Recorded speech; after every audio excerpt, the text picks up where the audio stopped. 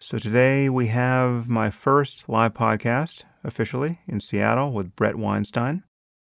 I introduced Bret on stage, but Bret is the biologist who was at the center of the Evergreen scandal, which you may have heard about. We don't go into as much detail as we might have because Evergreen is just an hour outside of Seattle, and many people in the audience were well aware of what happened there. It did make national news, and it was the most visible, apart from what happened to Nicholas Christakis at Yale, of these recent moral panics on college campuses. But briefly, what happened there is they traditionally had what they called a day of absence, where people of color would stay away from campus for a day to make their absence felt. And Bret, as an extremely liberal and progressive member of the biology department, was always in support of that. But last year they decided to flip the logic of this event. And rather than people of color deciding to stay away, they decided to tell white people that they were not welcome on campus on that day. Absence wasn't compulsory, but it was highly recommended. Now, Bret noticed immediately that this was not quite the same ethical and political message, and said as much in an email to administrators and his colleagues. And then the witch hunt began. So there's much more about that online, and you can see Bret's other interviews on other podcasts like the Joe Rogan podcast. But suffice it to say, this was an extremely bizarre and unproductive self-immolation of a liberal student body. And Bret and his wife, also a professor there at Evergreen, have since been forced out. There was some settlement. We talk about it a little, but that's the necessary backstory to today's conversation. And now I bring you audio of the Seattle event with Bret Weinstein. Ladies and gentlemen, please welcome Sam Harris.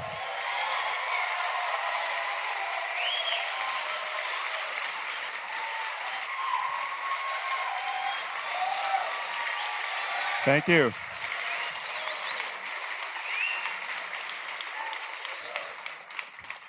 Well, thank you all for coming out. I can't see you all, but I can hear you. And it really is an honor. I must say, I will never take this for granted. The fact that I can put a date on the calendar and you all show up, it's just insane to me. So thank you for doing that.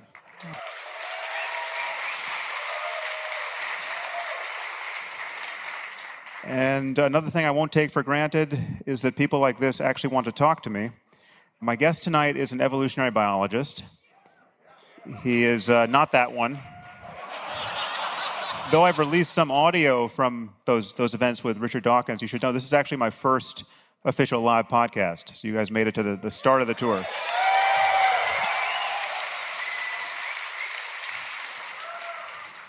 But my guest tonight is a biologist who focuses on big questions. He's done narrow research on things like the evolution of cancer and senescence and moral self-sacrifice. But he also focuses on how an understanding of evolution can actually inform our lives and improve society. And we'll get into all of that. He's also become, in the aftermath of what is now known as the Evergreen scandal, a truly wise and articulate defender of human rationality and free speech.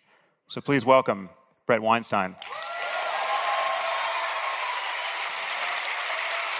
Hey, Bret, good to see thanks you. for coming.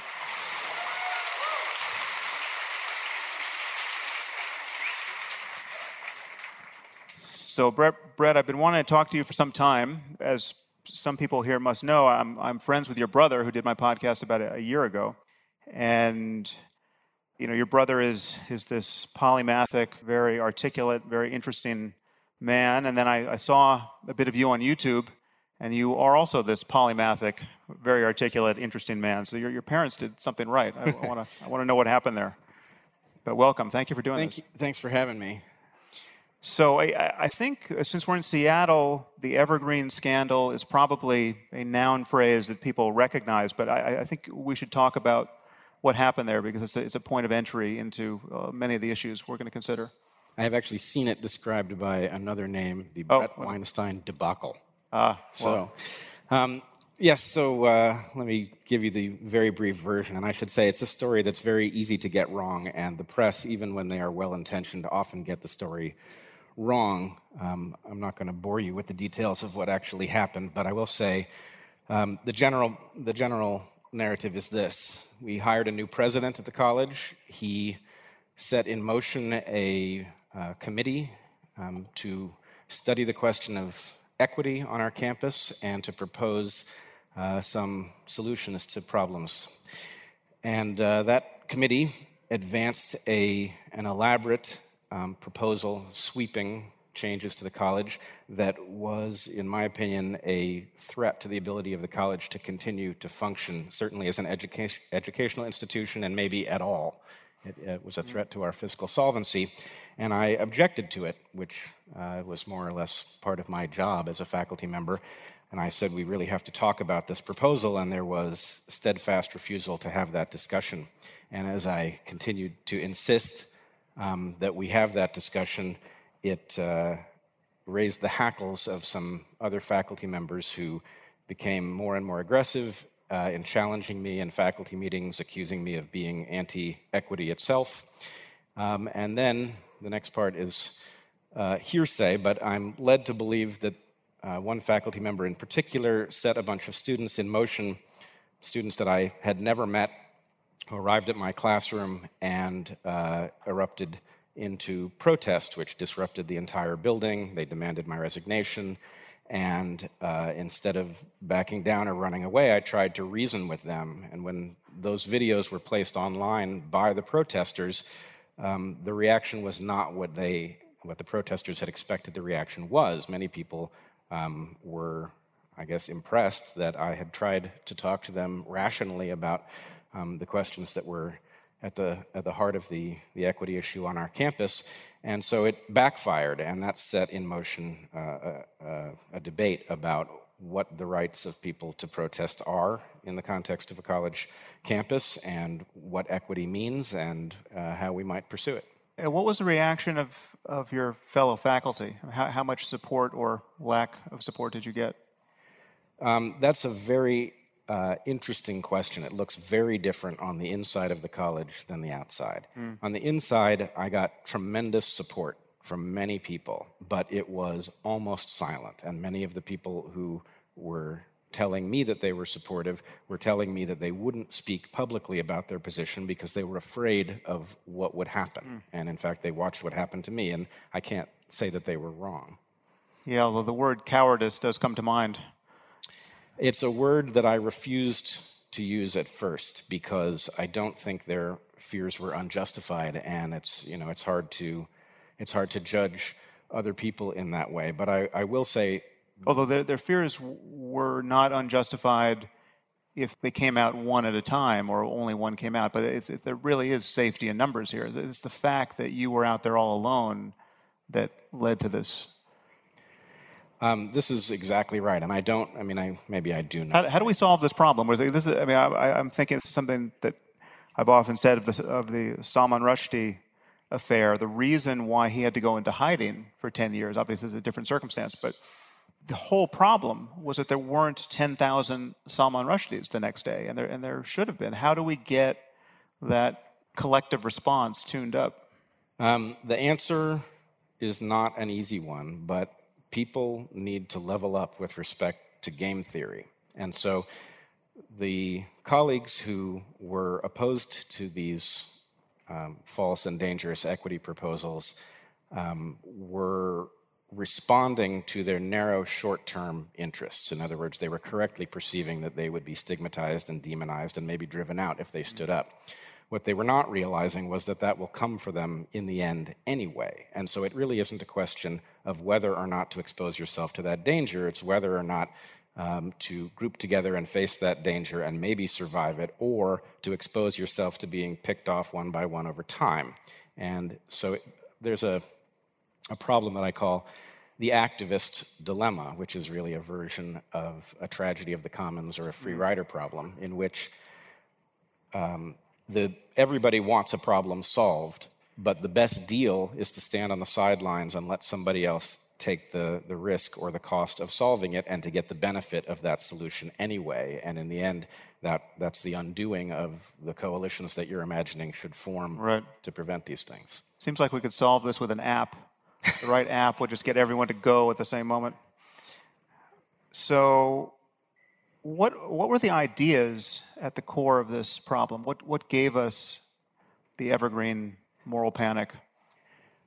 Well, I think it has to do with a couple of different problems. I mean, I've come to view the folks who protested at Evergreen as an insurgency, which to me means that you don't take them literally, that they are actually engaged in a tactical action, and what they say they are up to is not necessarily what even they believe that they are up to. They are trying to accomplish something, and they're actually quite powerful in doing what they're doing.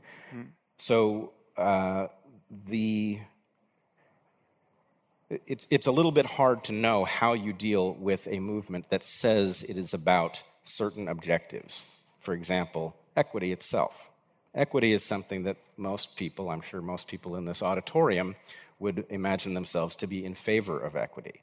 The problem is if you build a rule into your personality where you say anything that is positive from the perspective of equity is therefore something that I am in favor of, then you can be easily manipulated, because all that has to happen is somebody needs to wrap that label around something noxious, and you may not detect until too late that it isn't what you signed up for.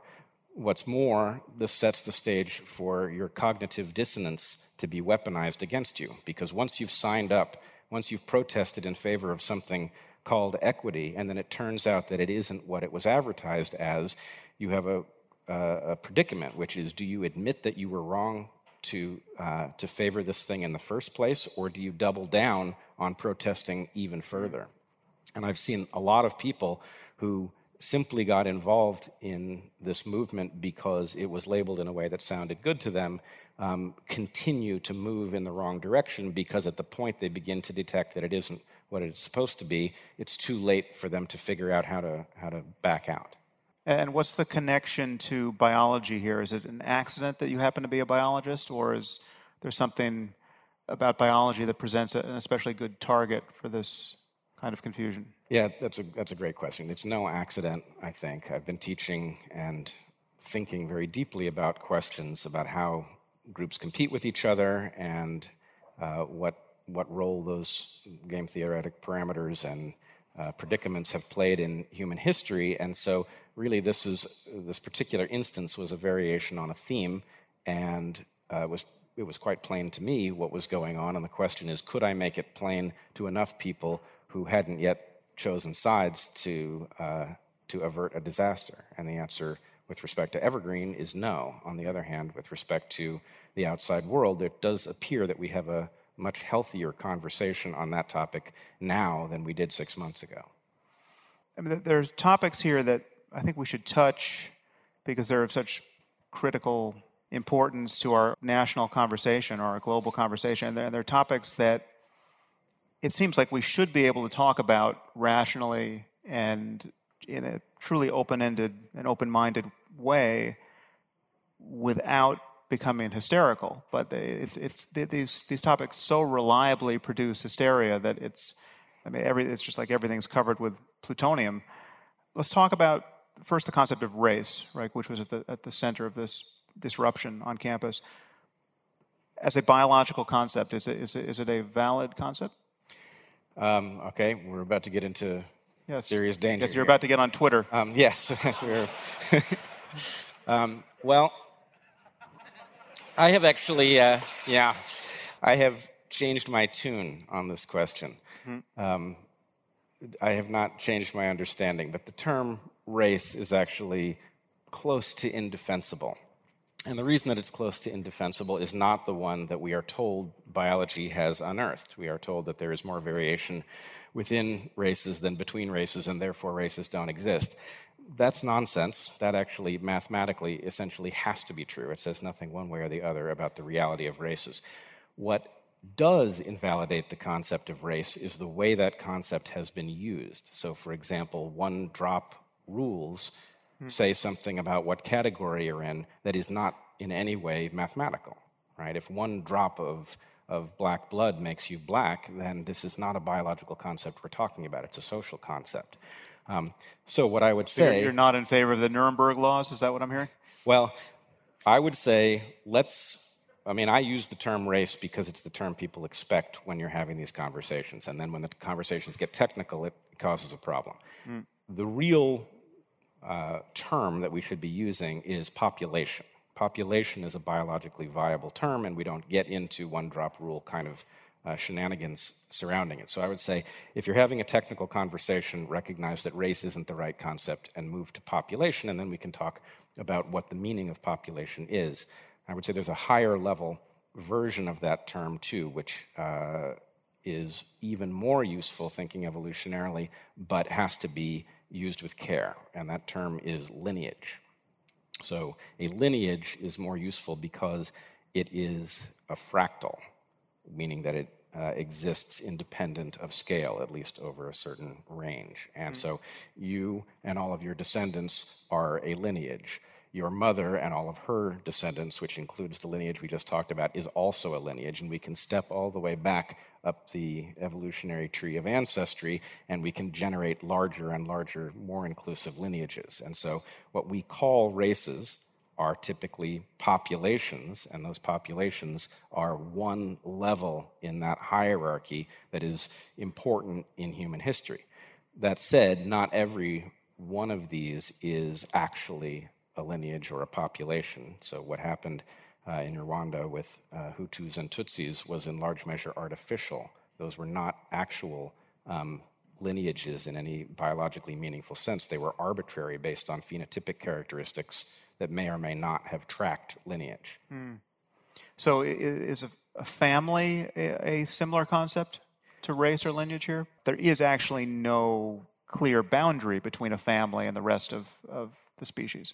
Well, family is not technically a lineage. So you and your wife and all of your descendants are not a lineage because the common ancestor between you and your wife is not included. But that's not... Yeah, I guess biologically related. Yes, essentially the theme of what you're saying is right, that as we step up to larger and larger collections of related individuals, what we have are larger and larger lineages which function like families. They evolve in the same way that families are capable of because they're related to each other in a genetically precise way, but the borders aren't necessarily easily defined. And there's no easily defined borders of a species either. There was no first human. Well, there is a most recent common ancestor of all humans. Yeah. There logically has to be. Right. That does not mean that that was the first human in any sense that if you were standing there to observe this person that you could recognize them as such. But the important thing to realize is for some reason we have a bias. We tend to think that evolutionary dynamics ought to function in ways that make them easily tractable, that make them comprehensible to us. And there's no reason that has to be true. And you picked the perfect example. We cannot define species in a way that recovers all of the things that we think we mean when we use that term. And it actually becomes particularly broken when we get near human beings. But the fact that we can't define species is of no consequence one way or the other to evolutionary dynamics. They are evolving, and lineages are diverging into sublineages that ultimately can't interbreed. And there's some point at which we say, well, they're definitely two different species. But on the road to being definitely two different species, you're kind of two different species, and you're not really two different species. So we shouldn't expect evolution necessarily to make our life easy. What we should understand is that it is a process that does not think, and what it simply does is present us with representatives that did a better job of getting here than competitors that did a worse job. And to the extent that you are a member of many lineages at once, that's not a problem for this process. The process doesn't need to be able to say you are one of these and you aren't one of those. It just needs to simply continually select that subset of lineages that are playing the game well. So now why is this so inflammatory? Is it that the one fact that seems to keep coming up or its existence or possible existence is the thing that is avoided in all of this, is that populations or races or any geographically isolated group of people at any point in history. If you take two groups, they will vary with respect to certain traits. So we could even add culture here. They'll vary with respect to culture, but they'll also vary with respect to genes, and these genes govern many of the things we care about. Anything you can name about a human mind or a human temperament or a human physical characteristics, these vary, and they vary in very predictable ways. The fact that you can look at someone and make an educated guess about where their ancestors came from tells you that there's some pattern here that is conserved, and it doesn't stop at the skin. And it would be a miracle, correct me if I'm wrong, if everything we cared about that wasn't superficial, like the skin, things like intelligence, things like empathy, things like aggression, all of these things that to some degree are governed by genes, it would be a miracle if the average values in every population were the same. What you've said, I think, is right, but I think it actually leads to a fear that I personally, having thought about it a great deal, having traveled in all different parts of the world, lived in different populations, I don't fear it. And I think... You don't fear that that's true, or you don't think this thing, if true, should be feared? I think the fear is born of the following observation. If we look at different sports, they select for different populations, right? It happens that marathon running is dominated by Ethiopians and Kenyans. You are unlikely to find Inuits being highly successful in marathon running. And there's a good reason for this, because people from Ethiopia and Kenya are... The fact that that's even funny to picture is worth flagging. It is. Don't get on Twitter with that. Yeah, this just stays between us. So here's the thing. If you think about what it means to be an Inuit, one of the things it means is that you have been selected to conserve heat, because the difference between conserving a bit of heat and failing to conserve it is a life and death difference in many circumstances if you live in the Arctic. If you're an Ethiopian, you have exactly the opposite problem. Radiating heat is the key to survival in a habitat that's that hot. So my point would simply be, Inuits are shaped so as to conserve heat. They are rounder, and that round shape does not lend itself to marathon running, and it should not trouble us or surprise us that we see this bias. I think, though, that people are very concerned that what we see playing out in different sports, the fact that different populations dominate different sports, is going to be a mirror for what we find inside the mind. And I don't fear this. I think there's a very good reason to see these things as unfolding very differently in evolutionary terms, which is, in the example I just gave you, you can see a very good reason that two habitats select in very different ways for one's phenotype. Every habitat selects for intelligence, which doesn't mean that differences in intelligence didn't accumulate somewhere first. But the real question is, given that human populations are interconnected, to the extent that there are heritable differences in intelligence, what we should expect them to do is spread, because they provide advantage to anybody who gets a hold of them. And so I realize at the moment there seems Except to be... they might not provide fecundity in anyone who gets a hold of them. What if intelligent people are having fewer kids at this moment in history? Is that... we have to put modernity aside. Right. As soon as you got... But the process is still happening, so modernity could just be the last 1,000 years, right? I would say modernity, I mean, let me flip that around. There are genetic changes in us that have been selected for very recently, maybe not 1,000 years, but like 5,000 years, things like lactose tolerance. And just to ask you, how quickly can that happen, leaving aside deliberate manipulations to the genome? How quickly would you expect a culture to determine genetically relevant change? Well, I'm going to have to get pretty politically incorrect here. All right. Is that all right by you? So I'm leading you into dangerous territory, yes, you are and none of this is on this piece of paper. So those changes can happen much more quickly than we think. But human beings are very evolutionarily odd. So everybody is well aware that both nature and nurture play a role in what human beings are. And at some level, the sophisticated consensus around that is that it's a fool's errand to try to separate out the influences of nature from nurture because, of course, they're both playing a role. What we don't say is that human beings are by far the most nurture-based creature that has ever existed on planet Earth. That we have been pushed in the last phase of our evolution very far in the direction of nurture and very far away from the direction of nature. And that is not an accident. That occurred because it provided a distinct evolutionary advantage. But in practice, what it means is that if you think of a human being as a physiological creature, that's the robot, and then it's got a brain, that's the computer, and then it's got a mind, and that's the software. The answer is that human beings are effective at doing what we do because so much of what we are has been offloaded to the software layer. And that is really the key to why human beings are capable of dominating every terrestrial habitat on the planet, why we can go into space, why you all can exist in this room in a way that your ancestors even 500 years ago probably wouldn't have understood. So the fact that all of these things have been shifted over into a software layer that can be written and rewritten as circumstances change says that the analysis that we might do for some other creature is less likely to be applicable to us. And the software layer is culture? The software layer is culture, but culture has to be defined a bit carefully. So culture are units of information that are transmitted generally from one member of a species to another.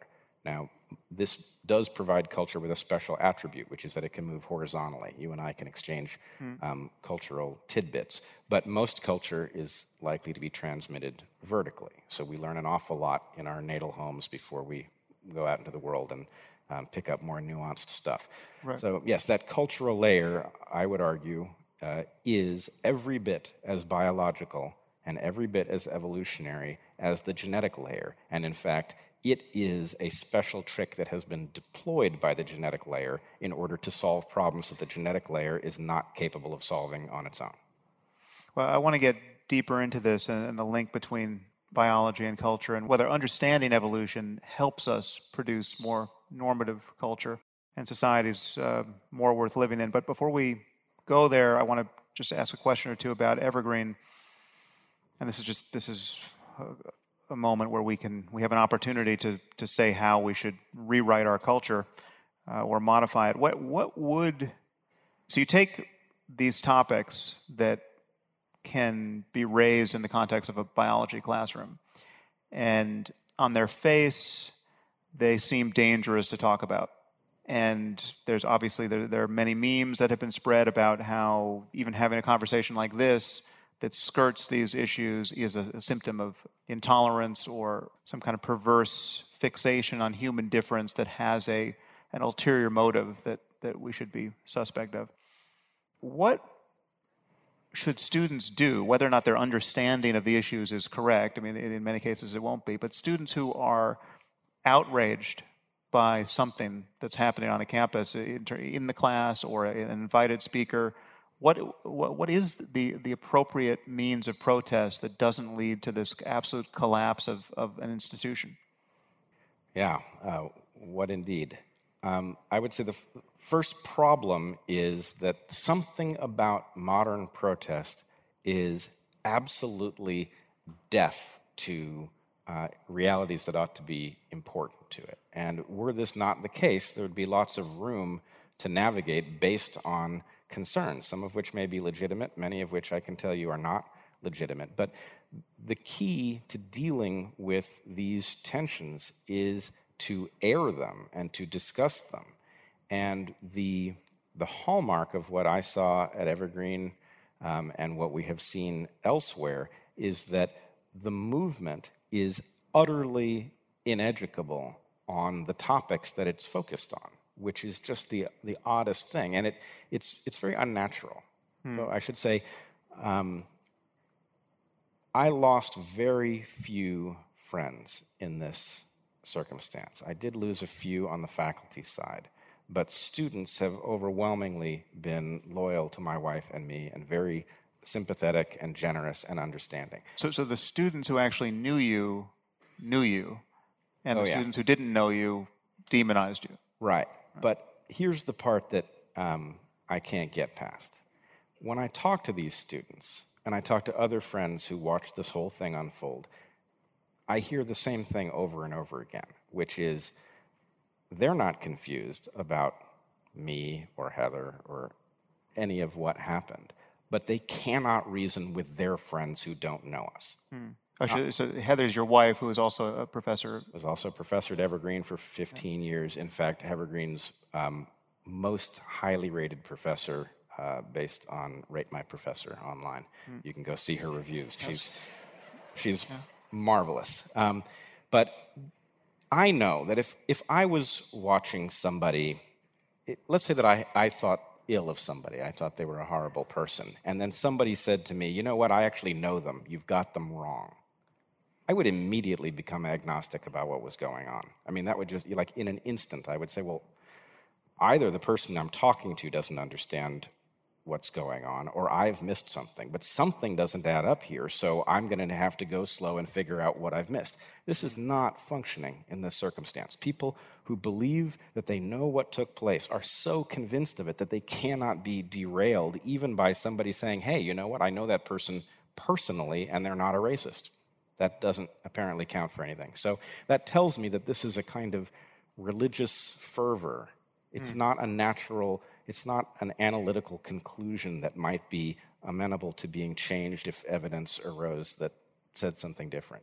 It's very unnatural. Yeah, it is. It does have a kind of cultic shape to it, and you would almost have to deprogram someone who's got a ton of invested in viewing you a certain way. You know, you when this first thing unfolded, I don't know if you remember it, but you tweeted something about it being cult-like, and I had not thought that thought before I saw your tweet, but it instantly resonated, and everything I've seen since says that that's the correct analogy. Yeah, and also social media is obviously not helping in this regard. I mean, it's spreading these memes, and once you have enough sunk cost seeing it one way, and you've been public about it, then the social cost of changing your mind publicly and apologizing seems insurmountable to people. Which this is an intuition that I don't share. It's like if I've been wrong publicly about something, particularly in this kind of area where I thought someone was Satan and they turned out not to be, I would be so uncomfortable having just maintaining that by neglect. I just feel like I'm wired to immediately rectify that problem, but it seems people have different intuitions here. Yeah, I don't quite get it because intellectual, honest brokers, I think, all reach the conclusion that you just suggested, which is at the point you discover that you've got something really wrong, it's very painful to get on the right side of it, but it's way cheaper than not getting on the right side of it and continuing to pay the cost of being dead wrong. So there's a way in which, no matter how bad it is to backtrack and get on the right side of something, it's always a bargain relative to waiting. And somehow that logic does not seem to register with people. I guess there's another topic, two other topics we should mention here that freak people out. Well, there's a name for what I now consider the most vulnerable attitude that would bias someone toward freaking out on these issues. And it is this term that I don't think I've ever uttered on a podcast, and I'm going to have you define for me. I haven't thought a lot about it, but this notion of intersectionality. Right? What is intersectionality, and when will this go away? Yeah, well, actually, Eric and I have a long-running private discussion on this topic, and the upshot is that intersectionality, like so many of these concepts that we are now being backed against the wall with, actually has a bit of truth at the bottom of it. You know, it's a real thing, but it's been weaponized in a way that just makes it very dangerous. So the basic notion is that people who are from historically oppressed populations are not, they're not identifiable with one of these things, that if you're trans and you're black, that's two different kinds of difficult road that you're on simultaneously, and that the interaction of them is unique and emergent. I'm not sure I've actually heard it said that way before, but that there's some unique fact of all of the various things that you face that are obstacles. And the problem is that this gets turned into a very simplistic formula that essentially is like, maybe I should put it this way. There are two factions in the equity movement, equity being something that is never defined for a particular reason. But the two factions are a faction that earnestly wishes to put an end to systematic oppression, and the other faction wishes to turn the tables of systematic oppression. And in the context of turning the tables of systematic oppression, one's intersectionality quotient, that is to say, the number of kinds of oppression that an individual can claim, basically says where in the new hierarchy you're going to be. Now, this is folly. It's not going to work. And even if it did work, the intersectional movement is unstable, game theoretically, because it is composed of all of these different entities that are not ultimately the same. And you can see the friendly fire happening in that world where this, it's almost like a very unhappy game of Dungeons and Dragons where you have various powers that get misapplied against your friends. It's tragic. At Evergreen, there were two, so Evergreen has a very large indigenous population, and the movement used a lot of indigenous imagery to begin with. Most famously, it's something called the canoe meeting, which was an absurd exercise, but the canoe was there not by accident. It was there as a metaphor for this Indian mode of transport, and you could see that there was tension between these two factions, the indigenous faction and the black faction. And to my way of thinking, these two populations have the greatest claim on systemic oppression having resulted in a permanent underclass status of any two populations, but they were also in tension with each other. And that ultimately, I believe, is going to tear the movement apart if nothing else does first, which is very sad, because the systemic oppression is real. It wasn't real at Evergreen. It was phony at Evergreen. Evergreen was challenged because it was a soft target, not because it was a bastion of racism. But there are legitimate concerns to be addressed, and unfortunately, by pursuing them in this false way, we leave the impression that maybe the problem isn't real at all. I'm hesitant to go here, to land on yet another dangerous noun, but I'm encouraged by how little trouble we've gotten ourselves in thus far. Cool. How do biologists think about sex and gender, and how will this survive export to the culture at large? Yeah. Take it away, Bret Weinstein. No, actually, this is funny, because to me, sex and gender is a walk in the park compared to race. Okay, sex and gender, there's the embarrassing aspect of discussing it, but the logic of it is much more straightforward, and I think actually probably easier for us to deal with.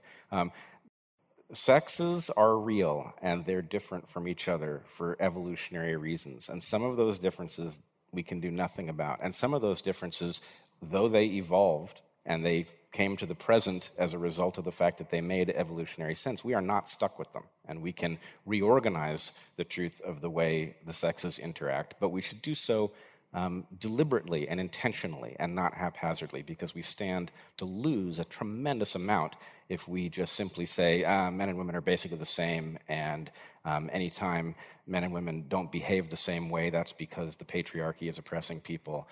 That's just nonsense. And so the message I would have is we should retool sex and gender for modern realities. Just the simple fact of birth control changes everything, and if nothing else did, that would license us to reinvent these concepts. But we should do so in an evolutionarily aware way. Can you say more about that? So the fact that women have control over their reproduction changes the Darwinian logic of sex difference, or where are you going with Oh, birth goodness, control? it changes everything. And, it also results in human beings, modern human beings, being in possession of this marvelous gift that they are now abusing.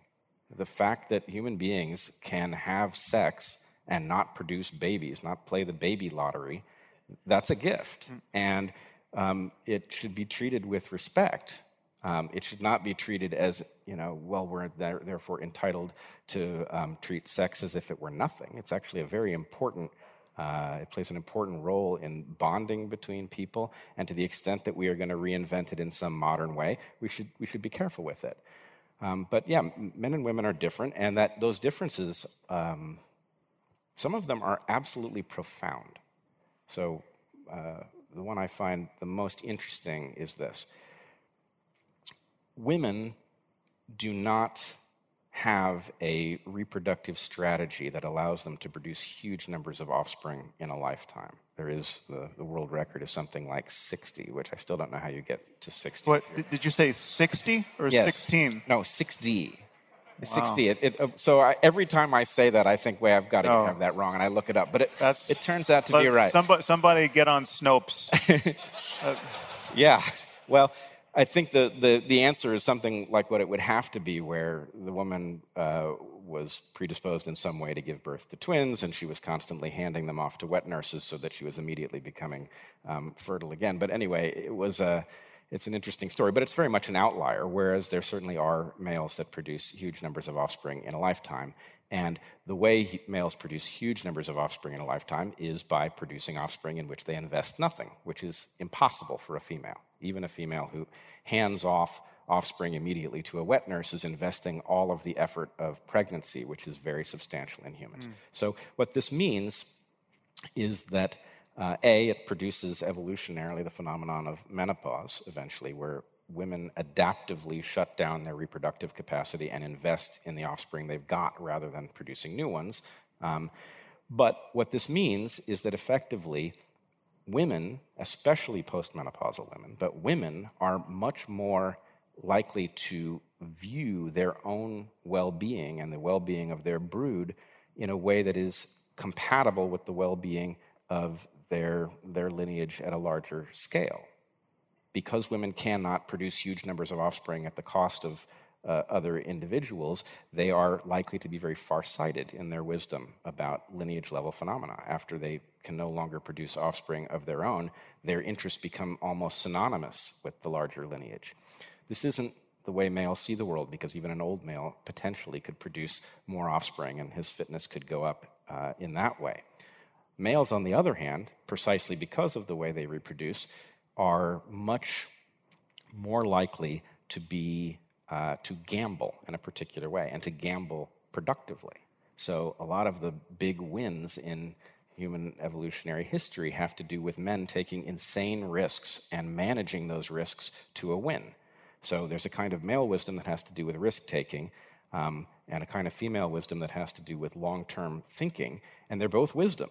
And frankly, what should we do with these things? We should democratize them both, right? We should hand them off. Everybody should begin to see their own well-being tied up in the larger lineage-level questions. We would behave much more reasonably on environmental issues if we did that. And we should also figure out what the message of male wisdom is with respect to risk. And there's no reason going forward that it has to be deployed by males more than females. Anybody who wants it should have it available to them. But we shouldn't expect it to magically appear equally in both sexes. We should probably have to be deliberate about figuring out how to pass it on. But now, what do you do with more inflammatory issues like possible sex differences in both propensities and interests? I mean, I'm thinking of like the Google memo, the James Damore letter. Feel free to weigh in on that any way you want to destroy your reputation. I understand that we can step out of the stream of mere evolutionary logic and rewrite the software of culture, but if it is just a fact that men and women are different, not only physically but psychologically in ways that are relevant toward the kinds of careers they seek out, what do we do when the different representation of men and women is always scored as a sign of bias or some sort of systematic injustice. I mean, if unless they're exactly the same, there will be a different representation. So what's descriptively true of our current situation, and what do you think we should be normatively sought? I think the answer here is pretty clear. It is simply not true that any time you have different numbers of males and females in a profession, for example, that it is in and of itself evidence that there must be some unequal access. We know that's not true, right? To take an analogy, it happens to be the case that cycling, I'm a cyclist and I follow cycling. Cycling is a sport. I'm not talking about competitive cycling, but casual cycling is something that is much less frequently done by black folks than white folks. Now, I can tell you that the culture at the bike store is not uninterested in selling you a bicycle if you're black. In fact, maybe it even carries some special cachet. But there is something in just the experiences of different populations that has resulted in, at the present moment, a non-representative distribution of people in the hobby of cycling.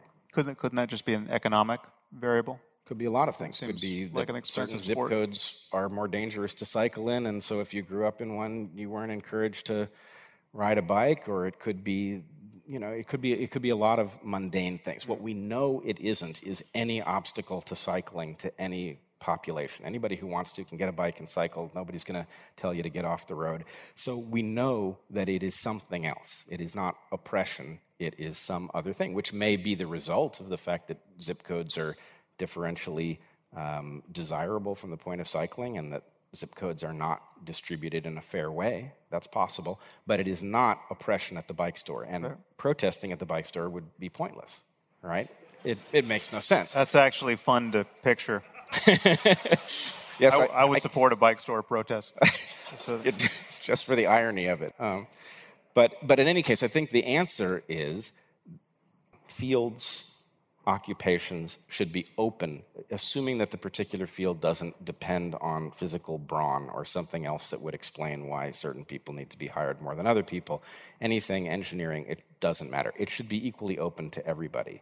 And frankly, I like seeing women do stuff that is traditionally masculine. I happen to be married to a woman who, though she looks lovely, sort of sees the world in masculine terms. And she's an evolutionary biologist who goes off to the Amazon and is comfortable carrying a machete. And, that's the way she is. And I think it's great. So I think we should encourage people to follow their passions. And to the extent that their passion is not consistent with historical biases in the way jobs or fields were populated, all the better. But we don't get to just jump to the logic that says if the numbers in the seats aren't even, then something has gone awry here, because it's logically not true. Right. Which is not to say that that's never true. It's just not necessarily true. Exactly. Right. And in fact, I think we know, if you listen into what women in tech are saying, even people who are supportive of Damore and his memo acknowledge that there's an awful lot of not so nice boys club kind of stuff that goes on in tech circles. Yeah. So that's not good, and it probably does have an effect. How much of an effect? That's a question that we should study. To the extent it's driving people out of tech, that's bad, and it should be addressed. But that's a far cry from the facile notion that 50-50 is what we have to have in order to demonstrate that there's no oppression. So how do you think about gender and its relationship to biological sex? It's a good question. I've never done this before. I can't get over the fact that I'm just leading you down a burning hallway filled with broken glass. They haven't rushed the stage. You're doing great. That's good. Yeah. Let's put it this way. Gender and sex are not identical. I think it would be fair to say that gender is the software of sex, which is not the same thing as saying, my wife is fond of the the description that these things are not binary, but they're bimodal, right? So sexes tend to be two modes, and those two modes tend to line up with two genders. And then there's a lot of stuff that doesn't exactly fit. Some of that stuff may be the result of chromosomally intersex people being different, and some of it may just simply be at the software level. It would not be surprising at all, in light of the fact that we are software-based creatures more than any other creature that has ever been. We are living in circumstances that don't look like our ancestral circumstances. We are therefore getting all kinds of information in our developmental environments that is abnormal and untested. And what effect it has on your understanding of your own gender, we can't say. It's too early in the study. What I would say is that morally, we are absolutely compelled to be compassionate about the fact that lots of people are telling us, you know what, I have the sense that I was born in the wrong body. We don't know why that is. It's probably a mixture of phenomena. But come on, these are human beings, and they're telling you something about an excruciating condition, and they're doing the best they can to figure out how to navigate it. So at one level, I think it's a very interesting biological question. As a human being, though, I think it's a very simple question. We have to be compassionate. Yeah. I don't want to sign up for any fiction. Yeah.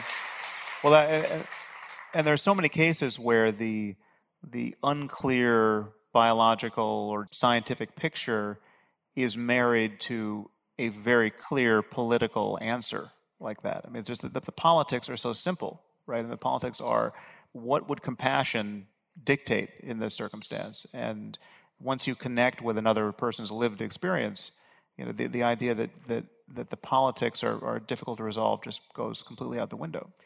Yeah, I think it's quite analogous to the question of just straightforward male-female differences and how we should address them. Right. The biological facts are interesting, and they need to be navigated carefully.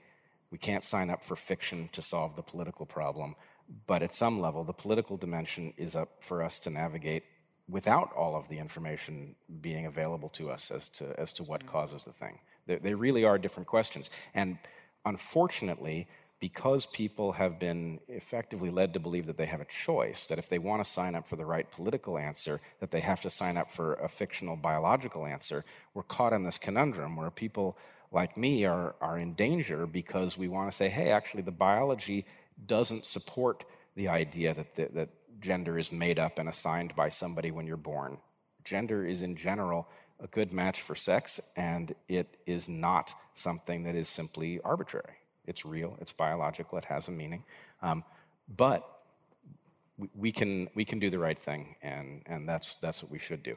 I will also say, though, there is just as it was with Evergreen and the issue of the equity protests, the story from the point of view of the outside world is not the real story.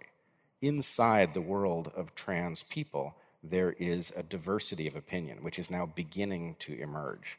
And it is penalized in order to keep people on narrative. And that's something we have to address. Mm-hmm. So, for example, ContraPoints got in big trouble in the last couple of weeks based on her willingness to talk to people who were outside of a particular social bubble. And she was basically penalized online by the very people that had been supporting her. And this is a very unfortunate thing, because what she was really trying to do was bridge a gap that we should all want bridged. So anyway, if we support those people, this will work out much better, and we will get to the conversation that doesn't insult our intelligence about sex and gender. Yeah.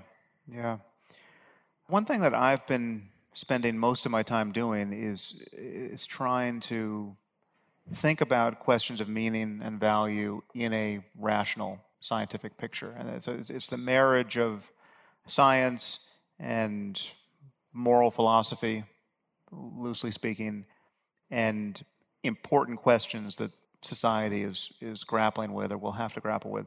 And it's not everything is at the center of that Venn diagram, but many things are that I focus on. And there are many people who are struggling to speak about meaning and value and what constitutes a good life and what apes like ourselves need as an operating system so as to try to attain a good life. And, I've collided with various of these people and agreed with some and disagreed with others very publicly. And one of them who's making a lot of noise at the moment is Jordan Peterson. And Jordan is someone who I've done 2 podcasts with. And I've just noticed that everyone seems to have a good conversation with Jordan Peterson except for me. And I've noticed, so you've had a few conversations with him, and I think you and I are largely in agreement about the scientific picture of things, but you've taken a different strategy, and you spoke about, in one of these talks, you spoke about the importance of metaphorical truth. I don't know if that phrase came from you or Peterson, but you were propping that up as a viable way to think about these things. Let's talk a little bit about metaphorical truth and how it interacts with the scientific picture. Sure. So metaphorical truth is a term that I generated in contrast to scientific truth or literal truth. And the idea is that what makes a particular concept useful evolutionarily is not necessarily that it is accurate. That lots of concepts are useful maybe specifically because they're inaccurate, but they lead you into a kind of behavior that is advantageous. So a metaphorical truth, the definition of it is a belief that is factually wrong, but that if you behave as if it were correct, you come out ahead of where you would be if you behaved according to the fact that it is false. So I have a couple of examples of this. One of them is, this one Joe Rogan didn't like very much, but that if you believe that porcupines can throw their quills, then you actually have an advantage over somebody who knows that a porcupine can't throw its quills, because a porcupine can wheel around quicker than you think. And porcupine quills are very dangerous, that at a molecular level, they are actually barbed in such a way that they will work their way in and can do a fair amount of damage. So if you are of the belief that that porcupine can throw his quills, then you're going to give it a wide berth, and you are not going to get porcupine quills in you, which is a good thing. But you're still wrong about porcupines and their quills. Now, this is all well and good when it comes to something as rarely encountered as porcupines. But my argument, and this is where you and I might get into trouble, is that this is the core of what makes religion, or has made religion, so effective at dominating the belief structures of human populations and allowing those human populations to spread over the planet. And so my point to Jordan Peterson was these are metaphorically true, literally false belief systems that have to be given their due because they provided advantage. They're not mind viruses the way Dawkins says they are. They are systems of belief that serve the people that hold them, or at least have until modernity. Now, the bitter pill for those who hold these beliefs still is that because these belief systems evolved under past circumstances that we don't live in anymore, they have now all, essentially by definition, run their course. And so we can't just simply embrace these sacred texts and move forward on the basis of what they say, because that's going to get us killed. So it's time to get over this stuff, for sure. But we can't get over it. Just as we are in the conversation about sex and gender, we should not sign up for the fiction that people who hold religious beliefs are delusional. That's not what they are. So if we can acknowledge that, maybe we can move forward. Some of them might be. Oh, I stand corrected. Many of them are clearly delusional. I don't know if they're delusional at a higher rate than people who aren't. Who don't hold these beliefs. But yeah, sure, many religious people are. But also, you wouldn't say that everything that is believed under the aegis of religion constitutes a kind of metaphorical truth that is more adaptive than knowing what's really going on. That was more adaptive. And I would say almost everything. So you actually think that evolution has been working in such a way as to track the spread of specific doctrines Let's take evolution among Catholics, right? So there's the Catholics who believed in transubstantiation and the Catholics who only pretended to believe and the Catholics who openly doubted it. You're saying that the doctrine got solidified on the basis of the adaptive advantage of conferred on those who believed it? Yes, firmly? and it looks to me like it works pretty simply, that sectarian differences in belief are essentially analogous to mutation. And so somebody will say, I believe this doctrine, but I don't believe this part of it, right? And if they turn out to be right, that part of it is no longer viable, then they now have an advantage because whatever effort would be spent adhering to that part of the doctrine is now freed up to be spent on something else. So the one caveat I would say is that it is then tempting, if you think in these terms, to imagine that religions are all in competition with each other and that one of them will win out. But the same flaw exists here as imagining that one species of creature is going to win out, which is that religions are, in this way of thinking, adaptations to different spatiotemporal circumstances. Different times and places in history favor different belief systems, favor different breeding structures for the population, and that populations that are tuned in to their particular moment have an advantage. But except there's just not enough time for many of these religions to have. How much time do you need? There can be a new religion started 20 years ago. Well, so we're gonna end up getting into all sorts of different kinds of weeds because I believe that there are 4 or 5 important places where we misunderstand the way evolution works in the first place, and so these things will seem to be wrong for simple reasons, but if they're wrong for more complicated reasons. That's the greatest inoculation against doubt I've ever heard. Well, fair enough. If I am wrong, the reasons why I'm wrong are so complex you won't understand them. You got it. That's awesome. So it doesn't take very long. First of all, the thing about storing information in the cultural layer is that it is capable of spreading by 2 mechanisms. It is capable of spreading by virtue of the fact that the people who believe it are spreading, and it is capable of spreading by virtue of the fact that people can recognize that some other population is doing something right. You may not necessarily know what it is, but if 2 populations are farming corn and one of them has a good nixtamalizing process to free the nutrients from the corn and the other doesn't, the one population will start doing better. And nobody may understand the chemistry of why, but embracing the technology by which the population that's winning is processing its corn will suddenly generate that advantage for the second population as well. So I think the whole reason that the genome offloaded so much evolutionary territory to the meme space is that the meme space is capable of turning on a dime and evolving very rapidly.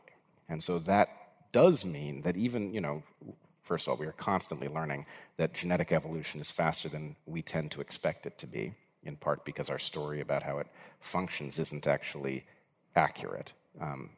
It is accurate to a point, but it leaves out the majority of how genetic change functions. But cultural change is incredibly fast.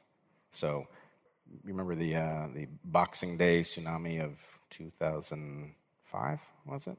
Most people had not heard the term tsunami at the point that Asia hit by this massive wave. And you can actually see in the videos of people who were near the coast on that day that many of them were tantalized by the fact that you could see the sea floor out to a distance that wasn't normal. And many of them walked out to their death because they wanted to see the fish flopping about and things like that. But, at the end of 24 hours, the number of us who knew full well what a tsunami was and what tells you that you're about to be hit by one was, it was like half the Earth's population. So that's incredibly quickly that piece of information can penetrate all of these cultures that didn't have even a word for tsunami. So cultural evolution is very fast. Can we account for every nuance of every religious tradition? No, and the closer you get to the present, the less likely it is to be true. But any long-standing tradition that has some large, expensive structure within it, that structure is sure to be paying the freight, because if it wasn't, some subpopulation would have said, hey, you know what? That thing's not true, right? That's blasphemy. Let's get it out of here. And they would have won. But when you first mentioned this notion of metaphorical truth, I was thinking of simpler things like the notion of equality, for instance, that all people are equal. Now, that's something that we assert as a norm. It's good to believe that. I think it is politically good to believe that, but we actually don't quite believe it in any specific sense. So it's like if there's a hostage crisis and one of the hostages is the President of the United States, you don't just rescue all hostages with equal priority. You're thinking he gets rescued first or last? Well, I guess in this case, yes.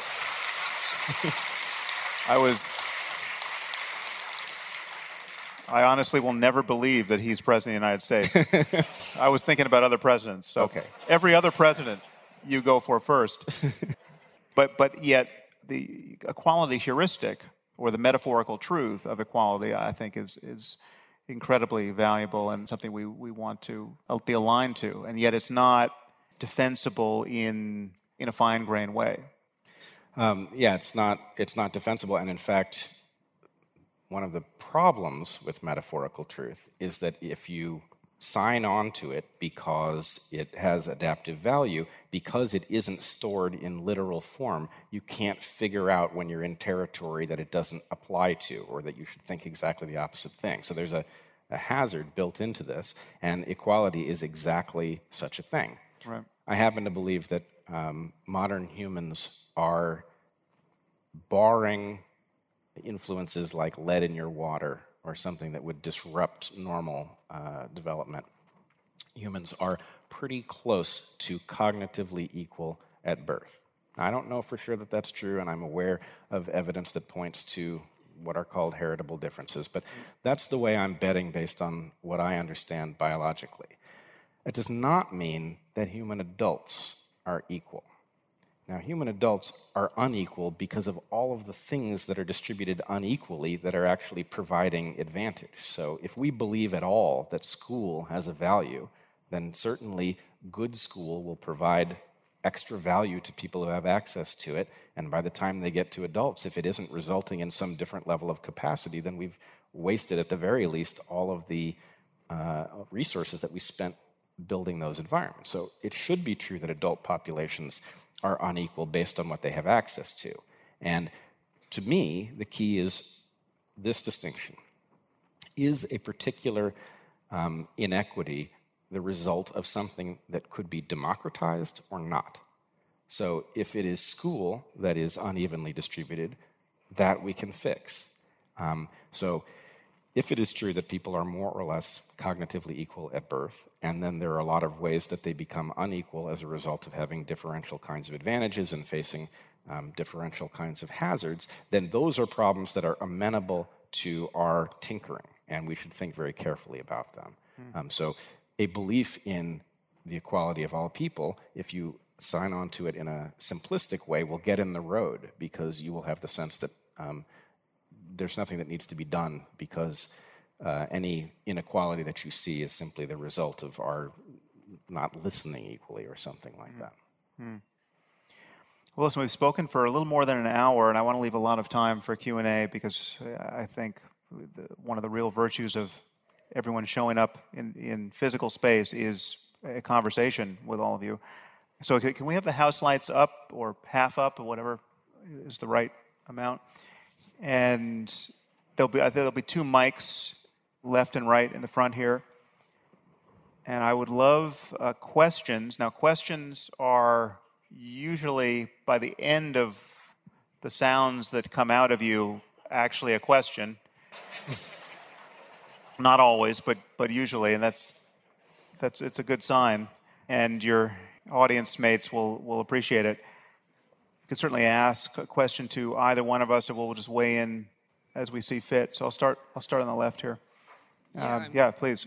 I'm curious on to your opinions when it comes to. Can you get a little closer to the mic, or?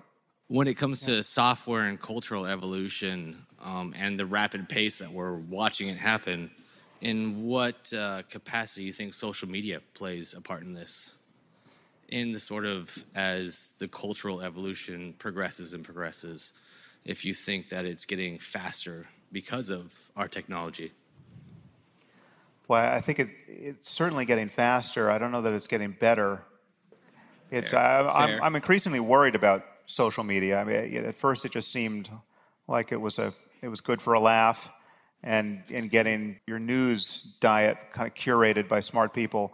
But something happened in the last 18 months that strikes me as ultimately pretty maladaptive. And when you see the kind of personality that comes out of people in comment threads and online, it's just we're having interactions with one another that we would never have face to face. And face to face, we seem to always be capable of the best interactions. There's like an analog to road rage that's happening online by a billionfold that strikes me as very concerning and that we need to get a handle on. But yet minds are being changed very quickly, and then also what online life allows for is a kind of, you can find some kind of basin of attraction, a kind of echo chamber where you just set up your information stream in such a way that you never get out. And that's something that we need to, I think, consciously fight against. So I don't know if you have more on that. Yeah, I'll try to make this straightforward, but I think we're in serious trouble. And the reason is that there are 4 characteristics that when you introduce them into a system, you guarantee adaptive evolution. They are reproduction, variation, heritability, and differential success. And we keep building systems that have those characteristics without understanding that we've done it. And then those systems get away from us because they're evolving. And then we start scratching our heads about why the system isn't serving us in the way we'd like and why it's jeopardizing us. And so one thing that is true of our online environment is that we have started to hand over control to algorithms that are designed to do something simple, like keep our attention on a particular site. But the consequence, what evolution builds in such a space, is a demonic program for addiction, which people have started to notice. Tristan Harris, I believe you did a podcast with him. But these addiction programs are now escaping the control of the people who set them in motion. And those very people are beginning to be alarmed themselves and to have to set limits in their own lives to prevent them from being captured by this addictive mechanism. So I think the lesson of the moment is we've now done this to ourselves so many times that we need some policy or something equivalent to it that says we are not going to transform civilization haphazardly again. We are not going to put ourselves at the mercy of new evolving entities that we didn't plan on again, because the danger to us is too great. That final point is a point that it feels like almost no one is thinking about this, because it is all so haphazard. We're just producing this stuff, and there's no space to stand where you can consciously chart a course, even nationally, much less globally. I mean, you can't even get a single society to have a kind of, I mean, it sounds like you'd have to exercise some kind of benign totalitarian control. It has to be Singapore or something. That has obvious problems. Yeah, that's not desirable. No, but I mean, it's like, how do you...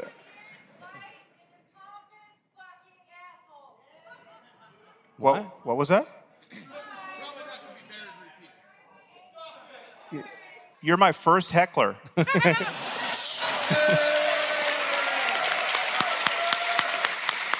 It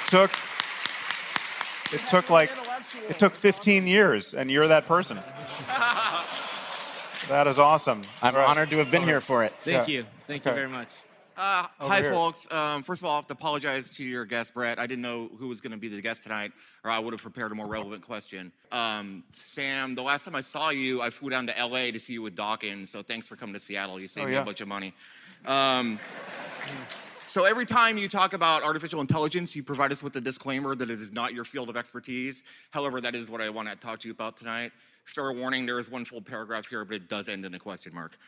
So... first of all, do you believe that every consciousness has an attendant subconscious? Well, if you mean, is consciousness produced by Not processes that it's not conscious of, well, then that would seem to suggest that there's something subconscious to the conscious. If consciousness is an emergent property at all, it's riding on top of something. Right. It's like a deeper background maintenance program type of thing, like a subconscious. The notion of the unconscious in science now, in neuroscience and psychology, bears some resemblance to the Freudian one, but it's not. It's much more of a kind of information processing unconscious. It is not the spooky Freudian one, but it does have some spooky characteristics. So how does this relate to AI? What I'm getting at is this: if we created a consciousness, do you think it would have a subconscious mind in a form of one? It would seem impossible for it to be completely pulling itself up by its bootstraps consciously. It's doing all the time, right? Yeah. So I guess what I was getting at is, if it did have a subconscious mind, we're not fully aware of. Even people who do work on and kind of focus and meditate on to become more in touch with our subconscious minds, are kind of by definition are not fully in control or aware of it. And most humans have a compulsion against doing harm. Like even if we're in a situation of danger, we'll either subdue and run away or just run away even when we could do something else.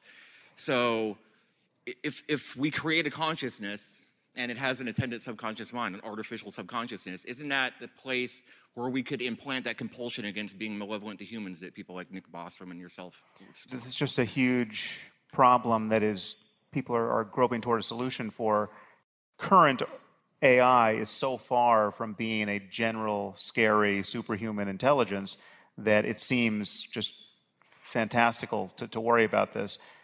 But the moment you posit a system that can make changes to itself and that can design future systems based on its lights, and it's a system that is better at everything we do, right? And this is something that eventually, I would argue, eventually will emerge, because there's nothing magic about having a computer made of meat. I mean, what our minds are doing will be done in silicon at some point. Then you're talking about constraining a system that is bigger, deeper, wider, more insightful than you are. And that, just imagine how that would work on us if, let's say, we had been invented by chimps or invented by dogs or invented by chickens. I mean, at a certain point, it wouldn't. We're entertaining concerns that our inventors, in this case, couldn't imagine. And the truth is, evolution is our inventor, and we're entertaining concerns that evolution couldn't imagine. I mean, the fact that we've evolved just to spawn and feast and secure those liberties for our kin and basically do nothing else, it's pretty clear that evolution isn't seeing everything we're up to. It certainly isn't seeing a conversation like this. But I've got to move on. Thank you. Thank you. Hello, Sam. My name's Rowdy Keeler. Thank you for being here. I wrote this down so I can be brief and make sure I get the point across. There is a strong argument that the moral baseline for our behavior towards other sentient beings should be treating them the way that we would want to be treated if we were all of a sudden to switch consciousnesses. You have said yourself that there is no nutritional need for animal products, and there are a multitude of studies and plant-based ultra-athletes that seem to substantiate this claim. Since most Americans consume the flesh and secretions of other conscious beings simply to satisfy habit, taste preference, and convenience, and not necessity, how would one interested in living a moral life justify this exploitation? And do you see yourself taking a firm position on this issue? I mean, I think it's a hard question. I think, it is true that factory farming is a horror show, and it is, I think, indefensible. It's true, I think, with many moral changes in society that are brought to scale that will actually matter. I think what we need are system-wide changes more than we need individual changes in choice. Now, you might think this would just be accomplished very easily if we could just convince 7 billion people to be vegetarian and gave them the right supplements or protein powders or created an agricultural system that was optimized to getting everyone what they needed. But I think in this case, there'll be other aspects of the solution. One person I had on my podcast was Uma Valeti, this cardiologist who has now started this company called Memphis Meats, which is it's essentially a tech startup, but it's a clean meat technology where actual meat is being synthesized in vats, and That isn't, I think now Bill Gates has invested in it, and this is something that they're going to attempt to bring to some kind of scale. That's obviously not a vegan solution, but it's a solution that takes animal suffering completely out of the equation. And I think that is, I'm very hopeful that will be part of this solution. But yeah, the details of an abattoir are very difficult to defend. I have less of a strong feeling about hunters doing what they do. I think that's certainly more defensible than going to McDonald's. But again, as far as it being straightforwardly easy to be healthy as a vegetarian, or even worse or harder, healthy as a vegan, I'm not convinced that that's true for everybody, and I have really struggled with that. I was a vegetarian, a pure vegetarian for 6 years at one point and became anemic. I recently did it again for a year, and my blood values went haywire. So then I ate some fish for another year after that, but I don't really like fish. I was eating kind of medicinal fish, and unhappily. And that didn't change things all that much. And I'm sorry to say that in the last 2 or 3 months, I've started eating meat. And honestly, I feel better, right? So now this could be the placebo effect. But I'm totally sympathetic with the ethical problem of doing it, and I try to do it in the most whole foodie sort of way, but I realize that's not going to appease the vegan in you. But it's something that I'm struggling with, and it's, I think there will be a solution that could be brought to scale at some point to make this easy and workable for everybody. Can I get in on that one? Yeah. There's a way in which I think this question it results from a conflation of two issues. Factory farming is indefensible, and the suffering of farm animals is appalling. And meat is also a way a way of feeding ourselves that spends the resources of the planet very quickly and is indefensible at an environmental level. But neither of those problems is unsolvable. And the issue of whether or not it is okay to eat animals seems to me that we get it wrong. That in fact, farm animals have a long-standing partnership, a mutualism with human beings, and it's a good deal for them if they are raised in conditions that are not inhumane. It's hard for us to wrap our minds around that because the idea of suddenly being slaughtered one day for meat isn't a very pleasant one, but from the point of view of, let's say, a chicken compared to the jungle fowl that it evolved from, there are far more chickens on Earth today than there ever were jungle fowl, and they've been with us. They will be with us long after the jungle fowl has been driven extinct by habitat loss. And so thinking about these creatures as our partners and recognizing that we have an obligation not to treat them in ways that make them suffer seems to me the right answer to that problem. And then there's a question of how much meat is the right amount with respect to the sustainability issue. But I don't think our obligation to farm animals is to drive them extinct by not eating them anymore. Well, and just to add one point to that is that becomes, ethically, that would in fact be the right answer if farm animals had net positive lives. So if the life of a cow on a farm was a life worth living, if it was better than non-existence, right? So again, because you're talking about phasing out billions upon billions of creatures if we no longer eat them. So if it were in fact better to exist as a cow and then die in this way at some point, and granted it does not seem to be the case at all now, then that would be an argument for it. Our intuitions could go in different ways on that. I would just request an expert on this to continue the conversation because we value your opinion and it's not going away. Thanks. Okay. Quick note about glad you're feeling better now. It just occurred to me, as you just said that after eating meat you felt better. It just occurred to me that could there be a distinction between people who are used to eating meat and weaning off of it makes you anemic as opposed to being a lifelong vegetarian, for example? Maybe there's a biological reason to that. It's not my real question. My real question is, you said something about, you alluded to the cult-like nature of the Evergreen movement, and you called it a religious fervor. That raised a question in my mind. Do we have like a flawed predisposition as a species to lurch towards these tendencies?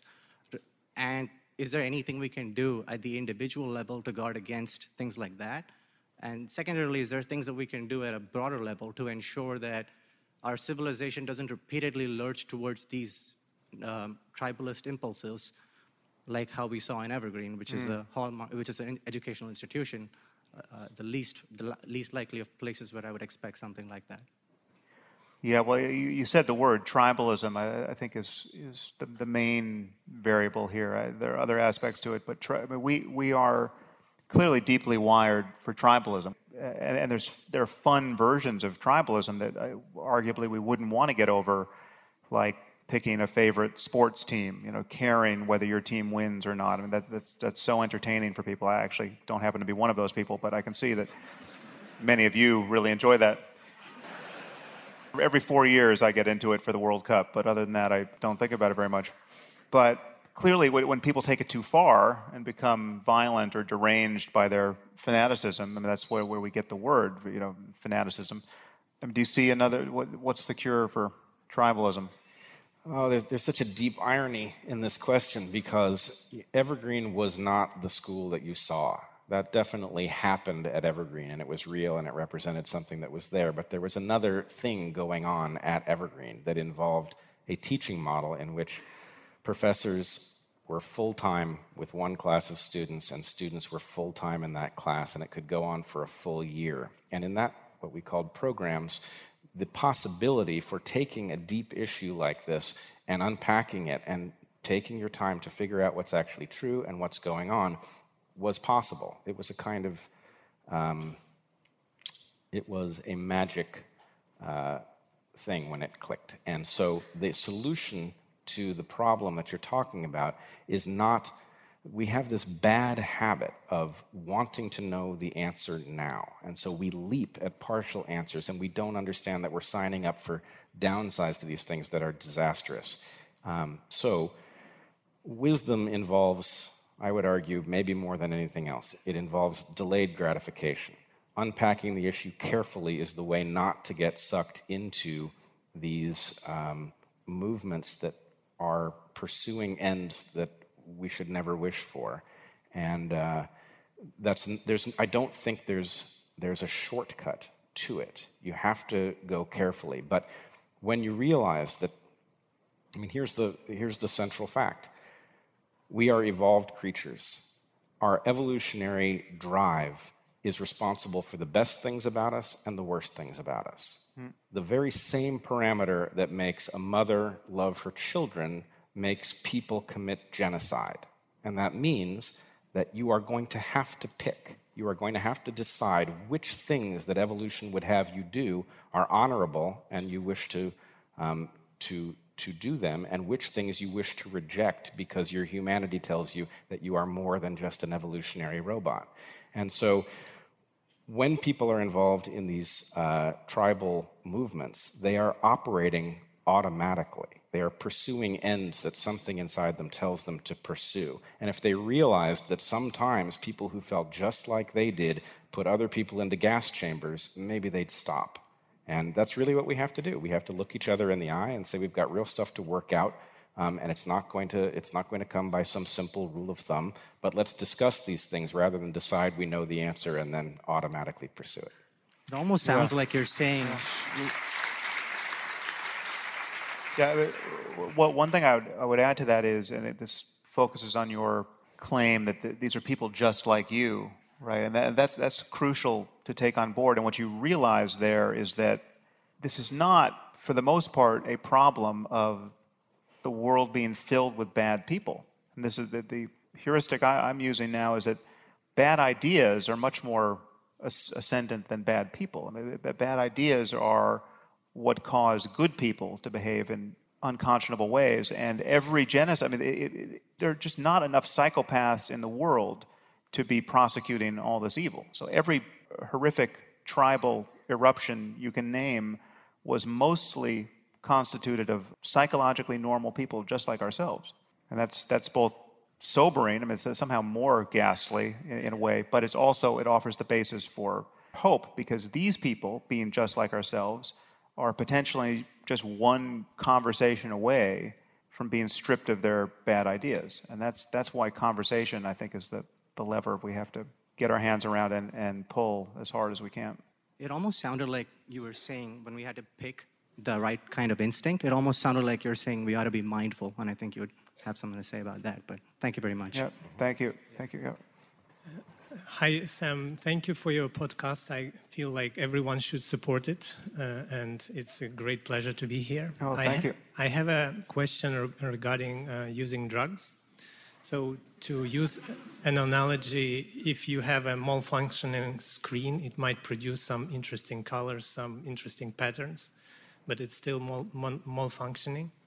And in a similar way, it seems like using drugs makes your mind and your brain to be malfunctioning. It might produce some interesting experiences, some interesting good ways to see the world. But in most cases, it just breaks the way your mind works. And it's interesting and a little shocking to me how positive you are about using drugs. And I would like to hear your guest in this regard too. Thanks. Yeah. Well, so, and perhaps you've heard my rap on this, but I think we're misled when we talk about drugs as a single class of thing. The word drugs is a suitcase term like sports, and I would also argue like religion. I mean, not all religions are the same, not all sports are the same, and not all drugs are the same.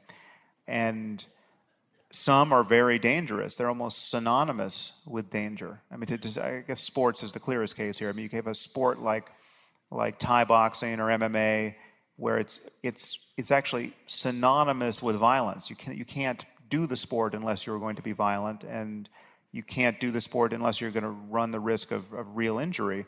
And then there's other sports that are not at all violent, but they're even more dangerous. So free solo rock climbing, or climbing high walls without ropes, or flying in a wingsuit. Right? Not violent at all. It's incredibly peaceful until you hit the wall at 120 miles an hour.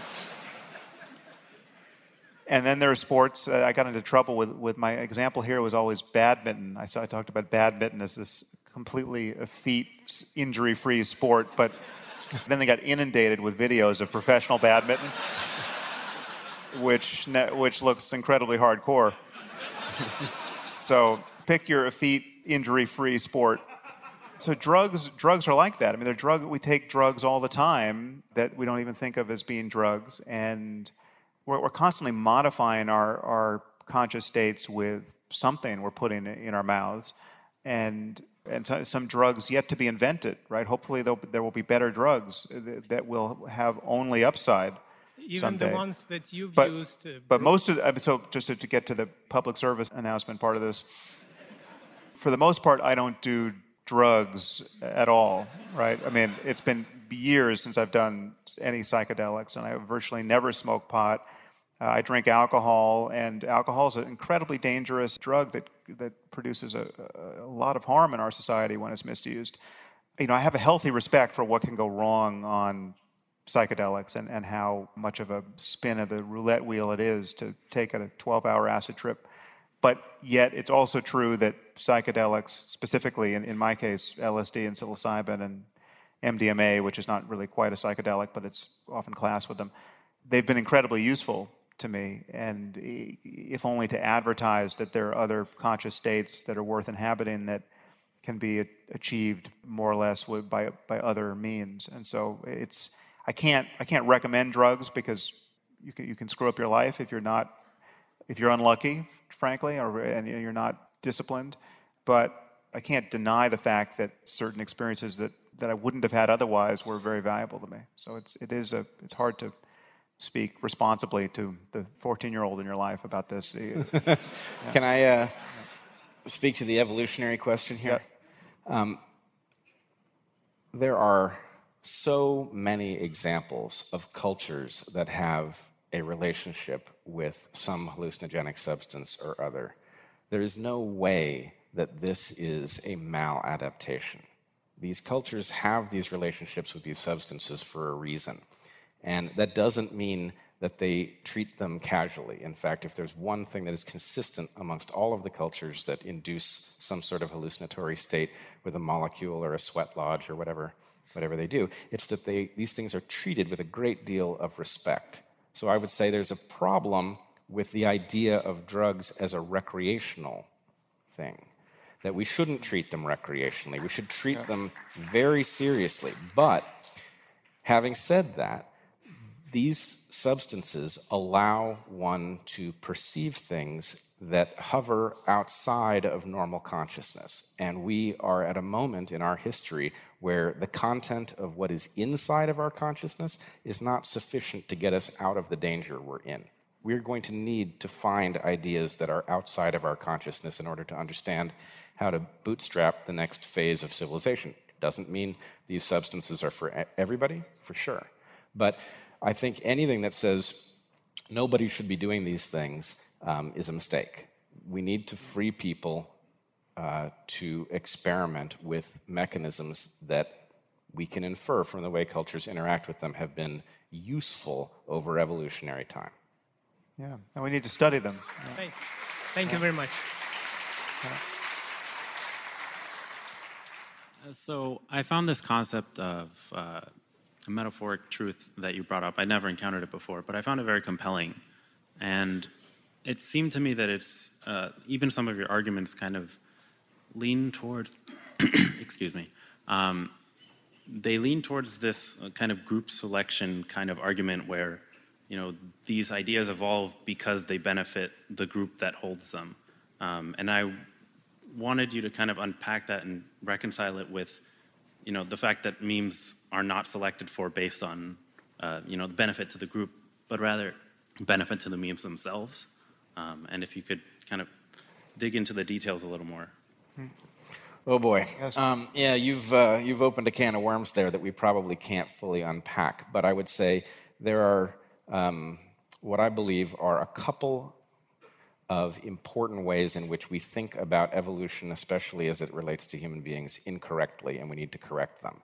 I'm not a group selectionist. I believe the group selectionists have misunderstood the logic. On the other hand, their opponents, the kin selectionists, have misunderstood how to apply kin selection, especially in the context of humans. It is, I will argue, not correct that memes evolve for their own purposes. Memes are downstream of the genes that make a mimetic mind possible, and therefore the genome is in a perfect position to shut down the mind if the mind runs away and starts doing things that are not good for the genome. And the fact that it hasn't done that, the fact that our mimetic capacity has been augmented over recent human evolutionary history, tells us that the meme sphere is serving the genes, which is not necessarily a good thing. What your genes want is not, as I was saying before, it's not fully defensible. Much of it's abhorrent. But nonetheless, the memes are evolving in service of the genome, and then it is up to us to recognize that the objective of the entire program is not honorable, and that we, therefore, have to take over this apparatus and figure out how to do that in a way that does not then suddenly put us at a disadvantage relative to people who don't decide to put away the evolutionary objective. Cool. Thank you. Yep. Sam, the Dalai Lama has spoken about being the last Dalai Lama. Mm-hmm. As I understand it, though, that can't happen unless and until Satori is back in the world and understood. Is that correct? What was that last sentence? It can't happen unless and until? Unless Satori is back in the world and understood. You're kind of combining different traditions there. You know, I actually don't totally understand the politics of that would lead him to say that. I mean, I think the Dalai Lama believes that Dalai Lamas can, being bodhisattvas, can sort of decide to stop their career at a certain point. I mean, it's been a long time since I've been in touch with. I've met him a few times, and there was at one point in my life where I was kind of surrounded by Tibetan Buddhists, so I was sort of close to conversations on topics like this. But I'm not aware of what he's thinking there. But I think he made that almost as a threat to sort of elude the possibility that the Chinese would pick the next Dalai Lama. I think at one point the Chinese said, well, the next Dalai Lama will be found in China, and in order to close the door to that, or at least introduce some uncertainty, he said, well, I might not necessarily be coming back. But I honestly spend no time thinking about the reincarnate possibilities of the Dalai Lama at this point. But he's an extraordinarily inspiring person up close, I must say that. The experience that he's talking about is back in the world. I have achieved Satori 3 times, and I prefer the Western designation, Gnosis. But I wouldn't say it's not. I can explain to you the scientific explanation for it. Honestly, this is not the forum for that, and your Satori will inoculate you against any offense taken here. Well, no, it's a normal experience. It is a normal experience. We agree there, but it's actually, this is not the place for you to convince me that you've had it or that I haven't. So, but thank you for coming. Thank you. Thank you both for coming. First of all, so I listened to your podcast yesterday, and the earlier discussion made me realize that the cow that I drove by probably has a stronger argument for continued existence than I do. So I just thought I'd throw that out there. Live in the woods. Spent 18 months driving by an 8x12, probably bigger than that, Trump sign. Spend way too much time on social media and watch both sides. I consider it both sides. It's not really any my side. Use scorched earth policies to do exactly the opposite of what we've talked about here, what we've engaged in here. How do we defend against hopelessness in that scenario? I mean, how do you, putting all the work that you put in to trying to explain to people how reality works, and then this happens, how do you keep going? How does somebody like me, the layperson, the non-professional, have a discussion with somebody and not get just completely discouraged and give up? Because that's not going to achieve anything that we're talking about. Yeah. Well, it's a real problem, except when you realize that what you have is this moment. Right? I mean, it's not a problem for you in this moment. This moment that's illuminated by your conscious life, where you're seeing, hearing, smelling, tasting, touching, and you're here, and we're in conversation. This has a kind of completeness and a unity to it, and it's something that you can keep recognizing as the actual character of your life. It's just here, and the rest is something you're thinking about. The rest is a story you're telling yourself about what just happened or what's likely to happen in the future. And that's why, for me, meditation is it's an unavoidable part of this answer to how do you live well in the world. And again, meditation isn't necessarily crossing your legs and doing anything esoteric.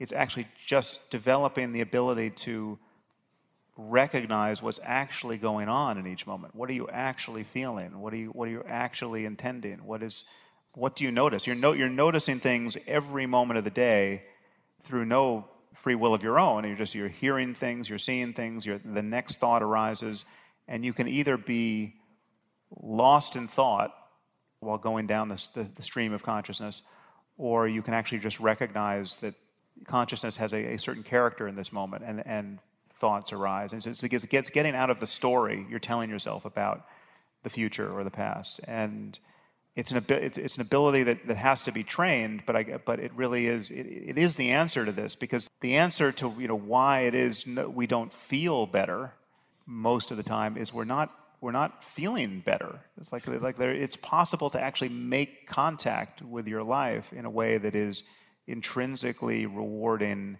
I mean, to actually just be at peace, if only for a moment. But again, that answers this problem. At least for me, it answers this problem of meaninglessness and what's it all about, and we're all going to die. What's the point, right?